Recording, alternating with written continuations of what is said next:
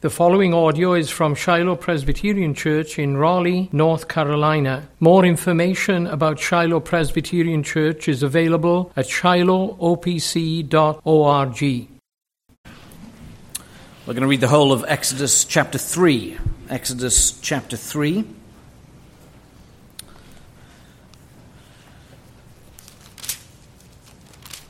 And keep in mind what you heard last week if you were here. Really, Exodus 2 and 3 belong together. The schooling of Moses at the hand of God, the preparation ready to make him the redeemer of God's people.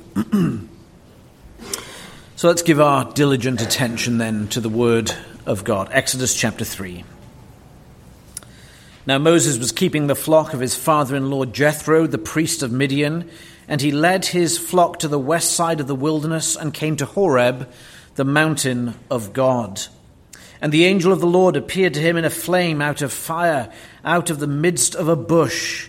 He looked, and behold, the bush was burning, yet it was not consumed.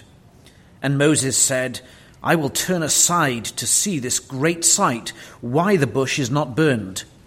When the Lord saw that he had turned aside to see it, God called to him out of the bush, Moses, Moses. And he said, Here I am. Then he said, Do not come near. Take your sandals off your feet, for the place on which you are standing is holy ground. And he said, I am the God of your father, the God of Abraham, the God of Isaac, and the God of Jacob. And Moses hid his face, for he was afraid to look at God. Then the Lord said, I have surely seen the affliction of my people who are in Egypt, and have heard their cry because of their taskmasters. I know their sufferings, and I have come down to deliver them out of the hand of the Egyptians, and to bring them up out of that land to a good and broad land, a land flowing with milk and honey, to the place of the Canaanites, the Hittites, the Amorites, the Perizzites, the Hivites, and the Jebusites. And now, behold, the cry of the people of Israel has come to me, and I have also seen the oppression with which the Egyptians oppress them. Come, I will send you to Pharaoh, that you may bring my people, the children of Israel, out of Egypt. But Moses said to God, Who am I, that I should go to Pharaoh and bring the children of Israel out of Egypt? He said, But I will be with you. And this shall be the sign for you that I have sent you. When you have brought the people of Egypt out of Egypt, you shall serve God on this mountain. Then Moses said to God, If I come to the people of Israel and say to them, The God of your fathers has sent me to you, and they ask me, What is his name? What shall I say to them? God said to Moses, I am who I am.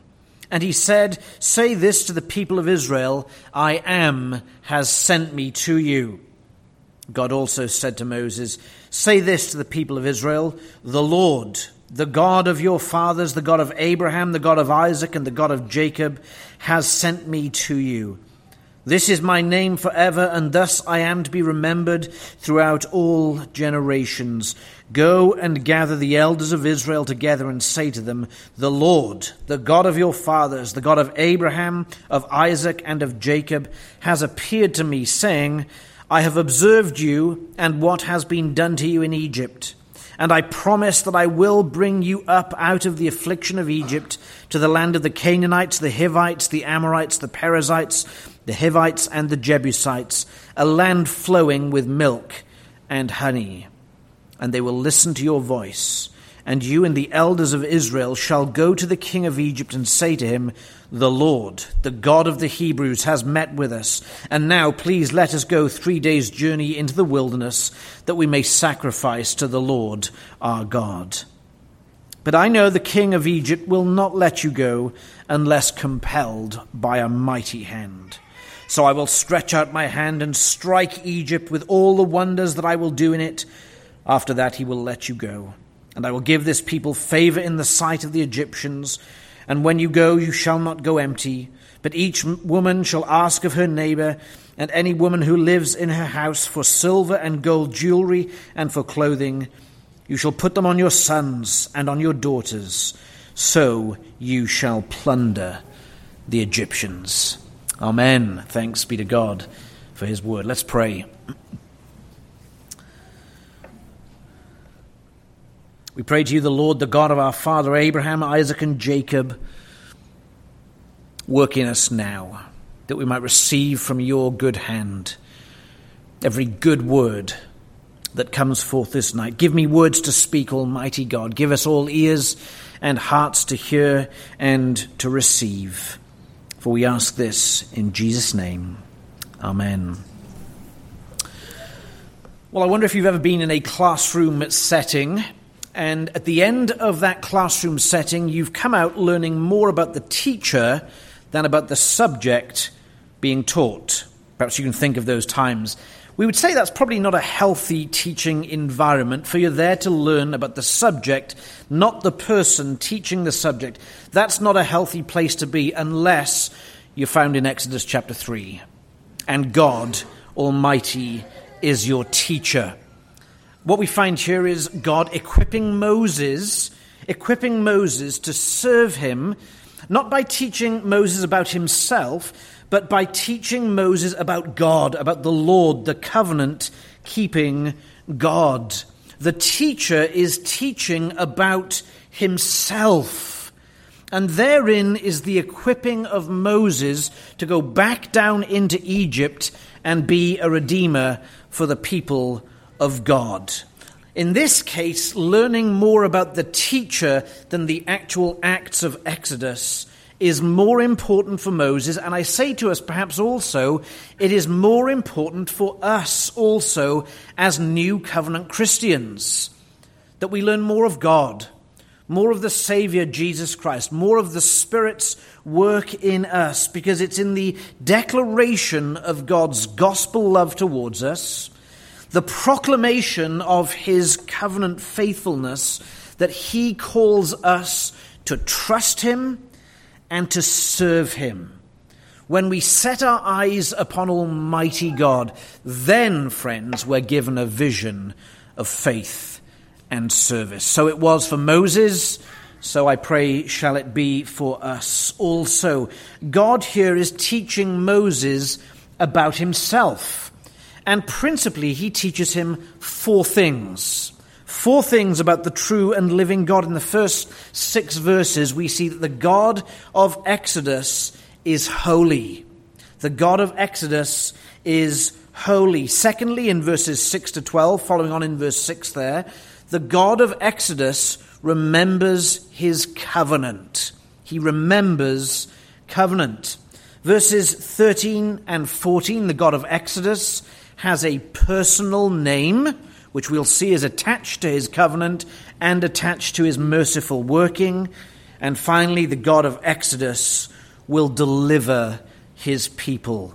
He's holy, he remembers his covenant, he has a personal name, and he will deliver his people. This is the lesson that Moses is exposed to upon the mountain of God, Mount Horeb. The first lesson is this: the God of Exodus is holy. Isn't it remarkable that the Almighty and the holy God should see fit to draw near to a humble shepherd? That's what we find Moses doing there in verse 1. Not the first time this happens. He draws near to David. In the New Testament, we also see him drawing near to the shepherds at the birth of our Lord Jesus Christ. Moses is in an lowly estate. He was a prince of Egypt. Now he's a shepherd in Midian. That's quite a remarkable change for anyone, notwithstanding the fact that Moses had been raised in Egypt as a prince of Egypt with the wisdom of Egypt ringing in his ears. We're reminded back in Genesis 46, verse 34, that all Egyptians hate shepherds. And here is Moses, reduced now from the royal household down to the level of a shepherd, hated by the Egyptians, yet it is to he that the holy, almighty God reveals himself in the burning bush by the angel of the Lord. The angel of the Lord calling Moses into service. Our God, calls the humble into his service. And he commissions Moses to serve him as a redeemer. And that commission comes to him in the most remarkable of fashions. Verse 2. And the angel of the Lord appeared to him in a flame of fire out of the midst of a bush. The angel of the Lord appeared to Moses in a burning bush. Moses turns aside, verse 3, looks at the bush. It was burning, yet it was not consumed. This is truly a miraculous sight for Moses. The bush is burning, but is not destroyed. Why? Because it's the angel of the Lord appearing in the burning bush. It's clear who this angel of the Lord is. It's not an angel.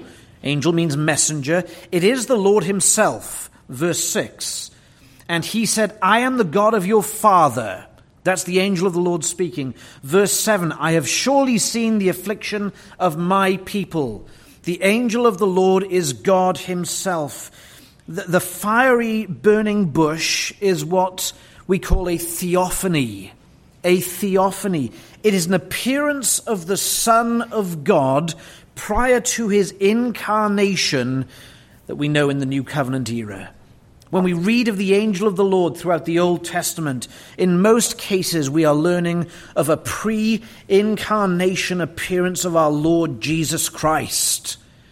It is he who has come to speak to Moses and to commission Moses to this work of redeeming his people. It is God's very presence in the burning bush. It is the Son calling Moses unto him. The Hebrew tells us there in verse 2 and 3 that Moses has an intense desire to turn aside. I will indeed, is the idea. I will indeed turn aside and see this great sight. The Hebrew language behind that idea of great sight is found elsewhere, referring to cherubim.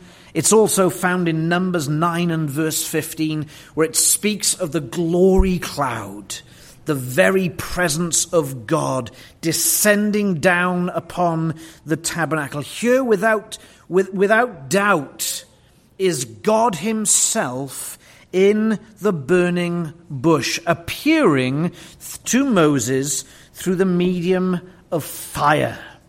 Fire. There's multiple significations to the idea of God and fire in Scripture. We know that the fire of God is likened unto destruction and judgment. And we're going to see that, as it were, poured out on the Egyptians shortly in the book of Exodus.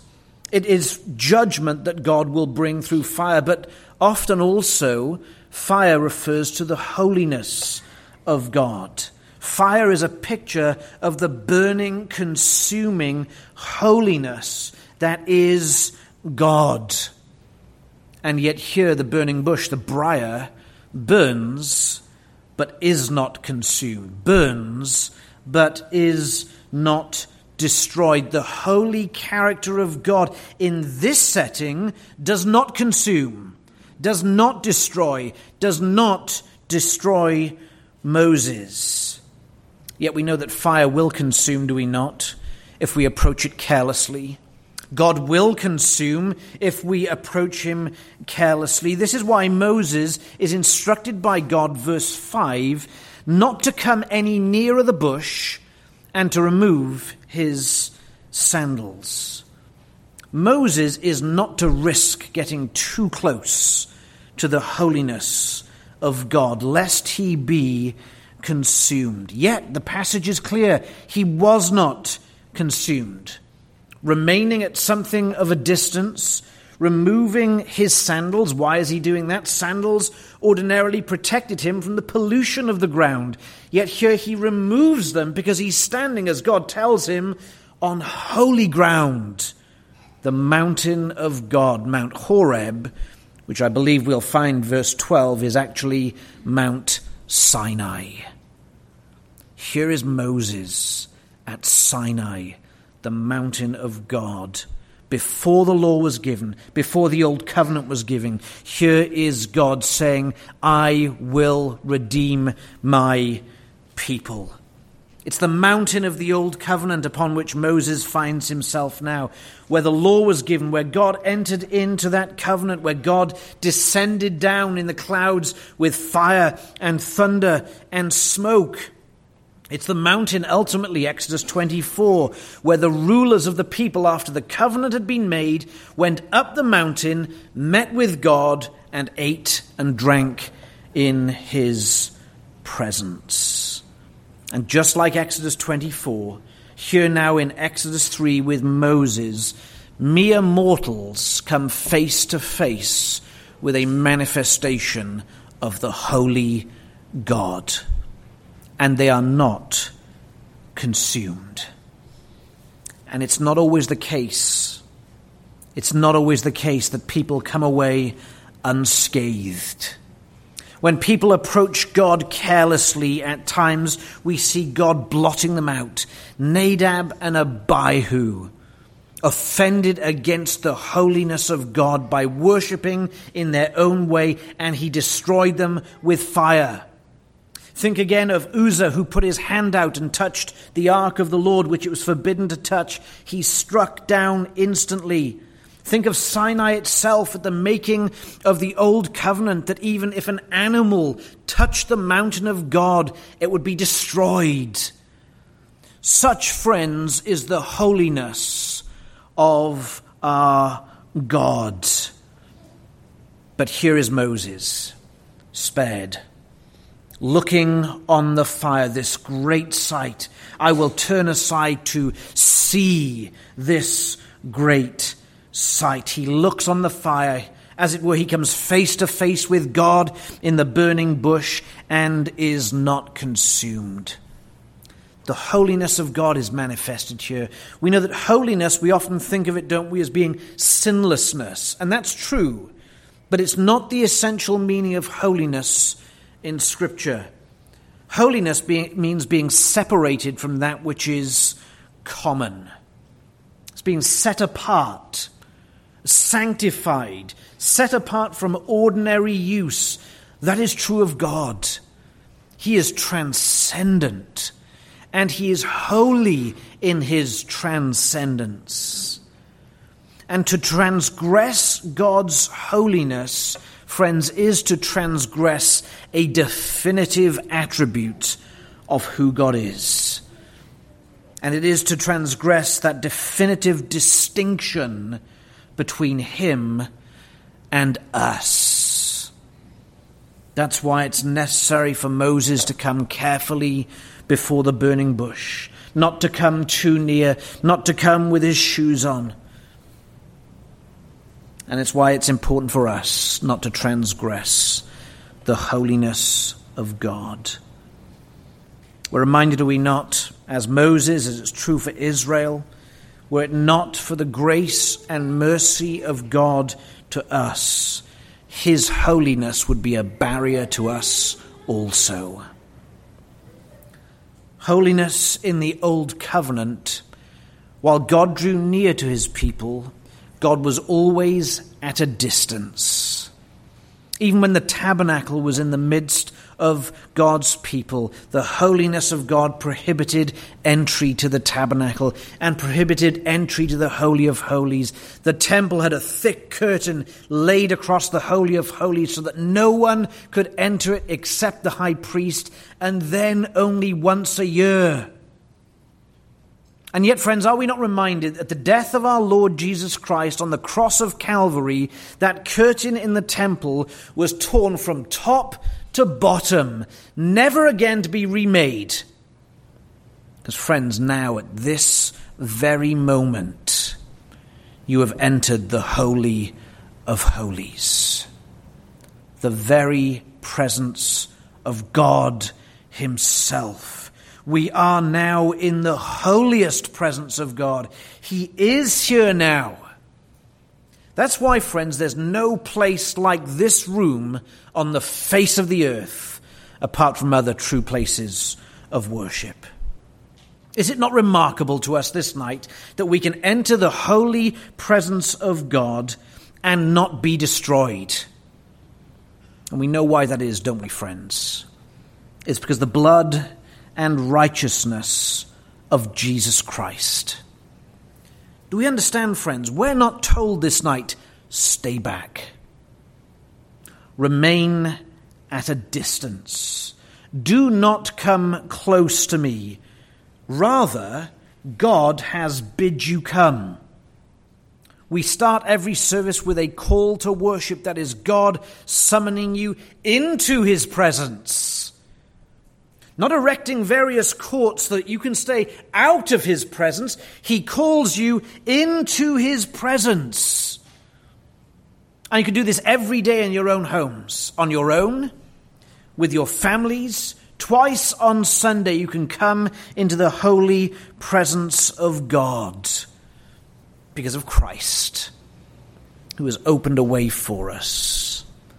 This is remarkable, friends. This alone should fill our hearts with wonder at this place, that we who are natively unholy can enter now the Holy of Holies. But not just that, moreover, God's holiness assures us that all his ways and all his actions are untouched by sin or by frailty or by change. The suffering of the Israelites that God saw here is a product of the holiness of God. The death of the firstborn of Egypt will be a product of the holiness of God. The destruction of the Egyptians in the sea is a product of the holiness of God. Even the death of our Lord Jesus Christ is a product of the holiness of God. God simply doesn't get it wrong. His holiness is unimpeachable. There's no gainsaying it.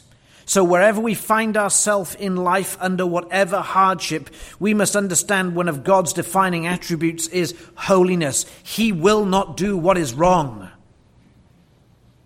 And friends, secure that in your hearts in the day of blessing, so that when you're faced by the day of challenge and providence presses down hard on you, you can say, whatever my God ordains is right, because my God is holy. Always holy and perfectly holy. And yet without his mercy, holiness would fill us with terror. Thank the Lord that he is also, verse 6 again, a God who remembers covenant. A God who remembers covenant. Holiness for the Christian is ultimately not a separating factor between God and us, because God has extended his covenant to his people. Immediately there's an implication there, is there not? If the holiness of God naturally separates him from us, and yet holiness is not a separating factor, how does that work? It can only be in this, that God makes his people holy with his own very holiness. That's where there's a meeting point here. How does that come about? Through covenant, through promise, through the fulfillment of all that in the Lord Jesus Christ. Verse 6 points us again to the historical realities of God's relationship with his people. God says, I am the God of your father, the God of Abraham, the God of Isaac, and the God of Jacob. God is saying to him, perhaps it's been after 40 years of silence from God in the wilderness. Who knows? We're not given any other indication that God spoke to him. 40 years of silence perhaps, and now this God is revealing himself to Moses in this most remarkable way. He says, I'm the God of your fathers, the God of Abraham, Isaac, and Jacob. Out of nowhere. Moses' reaction? Moses hid his face, for he was afraid to look at God. He was afraid to look at the God of his fathers. And you'll notice God does not command him to change that response.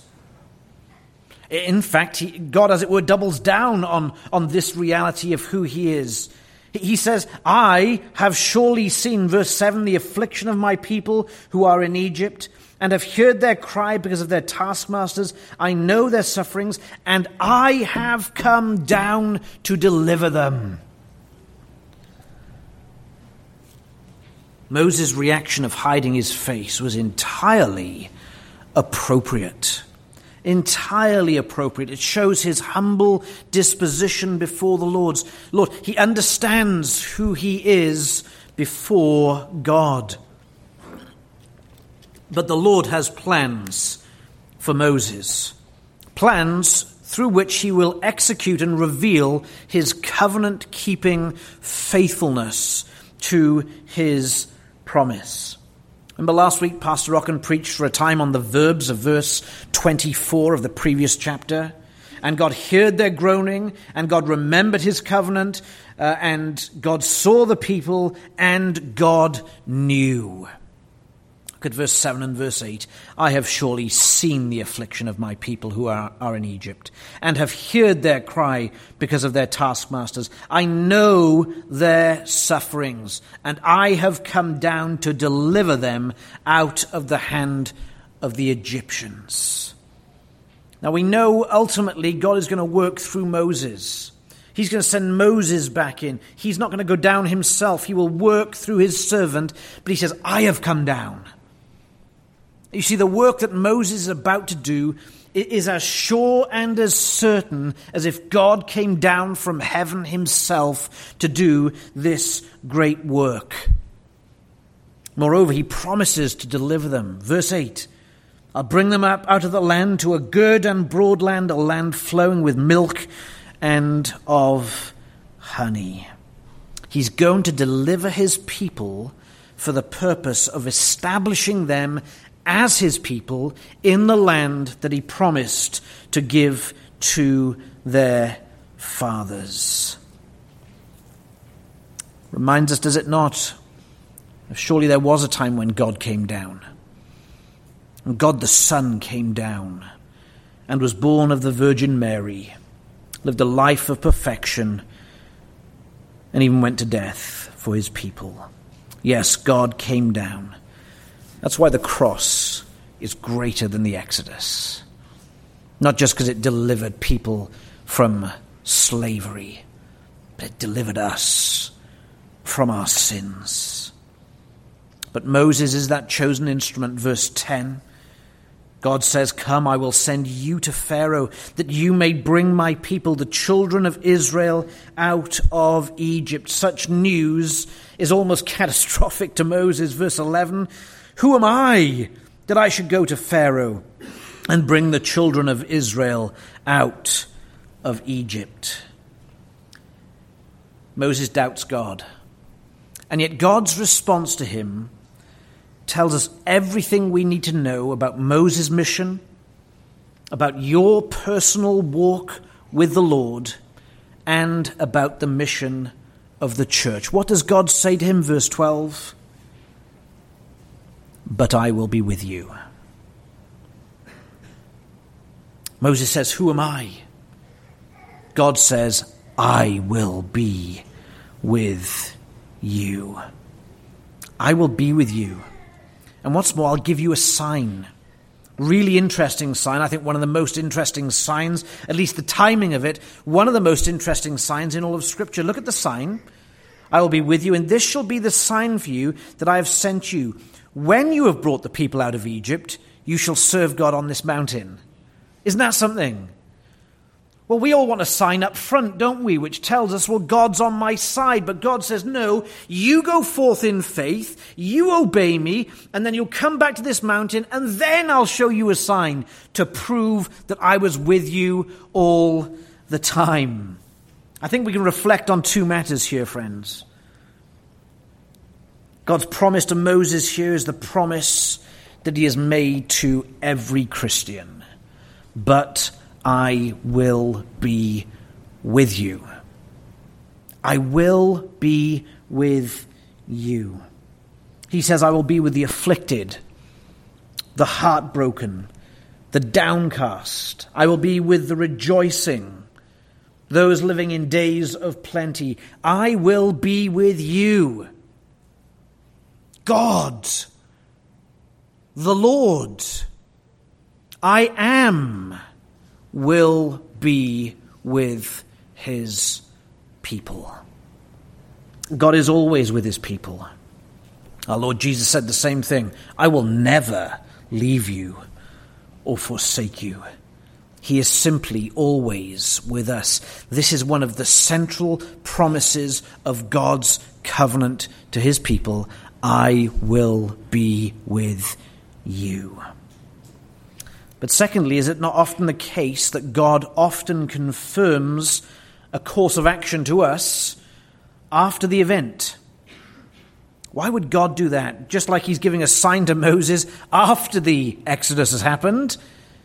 Why is he doing that for Moses? Why does God do the same for us? Well, if he did it before the event, if he confirmed what we plan to do by stepping out in faith, then it wouldn't require faith, would it? It wouldn't require trust in Almighty God. If he gave us signs of success prior to the event of obedience, then we'd put our trust in the signs, not in God. And God wants our trust in him. And so he sees fit to often bless after the event, to give confirmation after the event, as he will give here with Moses. We should never be afraid. We should never be afraid of any circumstance before us, no matter how grievous it is. Never lose trust in God or in his word. And the word of the Lord is as sure a sign as you will get, my friend. You don't need signs from outside of the word. The word is tried and tested. Because that word that God gives us here and in all of Scripture is tied to a person with a personal name, verses 13 and verse 14. Notwithstanding God's assurance, I will be with you, Moses still doubts, verse 13. If I come to the people of Israel and say to them, the God of your fathers has sent me to you, and they ask me, what is his name? What shall I say? He's still questioning, is he not? He still has doubts. We know that reality. We're faced by it frequently. What does God do? He reveals to him his personal name. Perhaps it's a name that's fallen by the wayside during their time in Egypt. I don't know that for a fact. But God says this to him. God said to Moses, I am who I am. And he said, say this to the people of Israel, I am has sent me to you. I am who I am. Verse 14, he says, I am has sent me to you. Verse 15, we have capitalized, we have the word Lord. The Hebrew, each one of those ideas, I am who I am has sent me to you, and the word Lord, it's all based around the same Hebrew word. It's where we get the name of God from. Some people say the name is Yahweh, though we don't know because the word never had any vowels in the Hebrew. Some people today call it Jehovah. That's just a made-up name to make it sound like a little bit like Yahweh or what we think it might sound.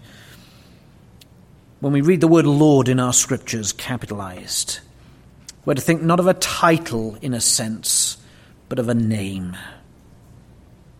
Rather than a title or a position, a name. Whatever way we think or however we get to the title Yahweh or Lord, what is clear is this. All these words, I am has sent me to you, Lord, are centered around one Hebrew verb. The verb to be.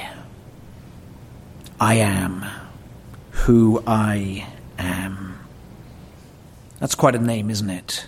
I am has sent me to you.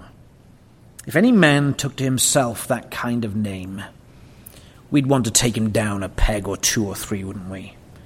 What colossal pride that would be if a mortal described himself in such a way. But here God is telling us something about his personal name in these words, I am. He's telling us this. He's telling us he's the self-existent, self-contained, self-satisfied God who has true life and true blessedness in and of himself. We have here the most perfect, complete statement of absolute existence.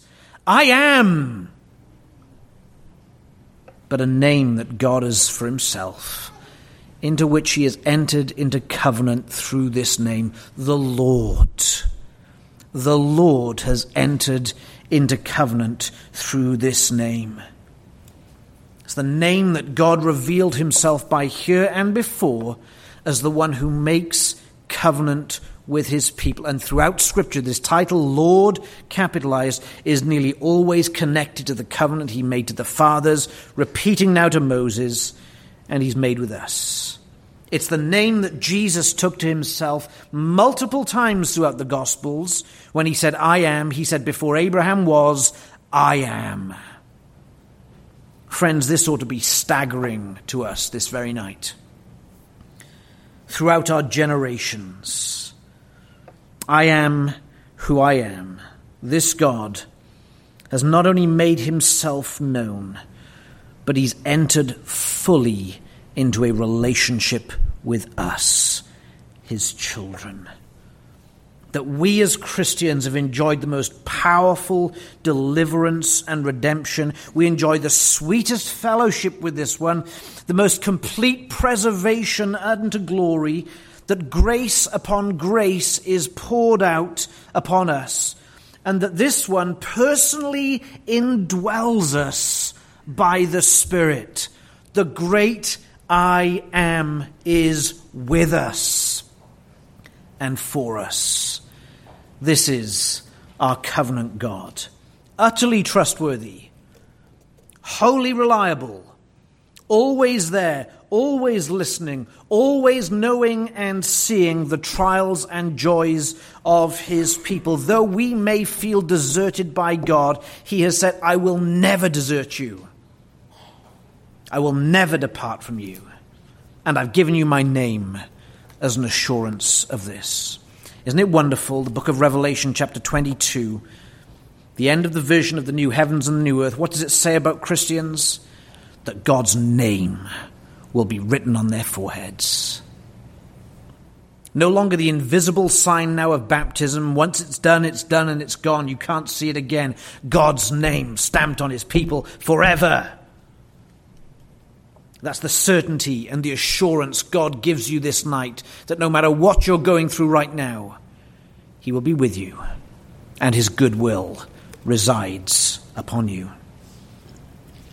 And finally, in verses 15 to 22, the God of Exodus is a God who delivers his people. I'm not going to spend too much time on this point, because we're going to spend the next 10 chapters exegeting this very part of the narrative. But notice what God says here, and I'm going to be very quick. What does God say when he says, I'm going to deliver the people? Verse 16, first of all, he says, I'm the God of your fathers. He's telling Moses, he's telling the leaders of Israel, the children of Israel, think back, remember the covenant. Now I am enacting my covenant promises. Don't forget that. We are to be people who look backwards as well as who look forwards, seeing the faithfulness of God. He says, I am the God of your fathers. Verse 17, he says, I'm going to bring them into a land flowing with milk and honey, the promised land. Verse 18, he says there's going to be hardships along the way. Pharaoh's going to change his mind and he won't let you go until I batter him into submission. And verse 20, he promises to strike down the Egyptians. And as Israel is leaving Egypt, he says, you're going to plunder them.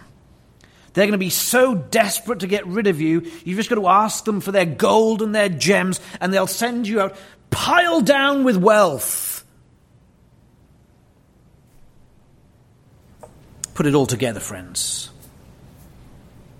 We have a holy, covenant-keeping God who has attached his very name to this deal, this covenant, that we might be assured that his promise and deliverance and the plenty he gives us are true and real.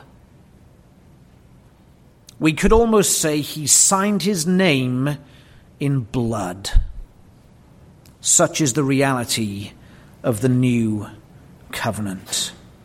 A holy, covenant-keeping God who has attached his name to the very covenant, who promises deliverance and plenty for his people. Shakespeare asked, what is in a name? Scripture tells us there's a whole lot in the name of the Lord. Scripture says the name of our Lord is a strong tower. It says our help is in the name of the Lord who made heaven and earth. It says we trust in the name of the Lord. It says the nations will fear the name of the Lord. It says that we can call on the name of the Lord. It says the nations will be cut off from us in the name of the Lord. Scripture tells us that every time we receive the blessing, it is God putting his name upon us. Thus you shall bless the people of Israel. You shall say to them, the Lord bless you and keep you.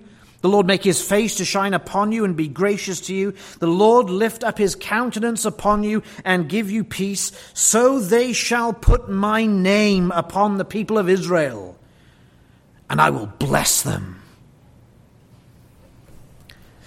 That's why there's no place in the world like this place right now. Because God puts his name on his people. So shall I bless them. Is this your God, dear friends? Is it? Is he your God? You see, God's not some impersonal force. He's a named God, a personal God. And by that name, friends, he assures you of his goodwill and of his salvation. If, friends, he delivered Israel by his power through Moses, how much more assured are we that we should be delivered from sin and death itself, that he has sent his Son to die for us? How much more assurance have we than they did in the old, because God himself has come down and said, I have delivered you. I am has sent me to you. I am who I am. So shall you put your name, my name, upon the people of God. Let's pray.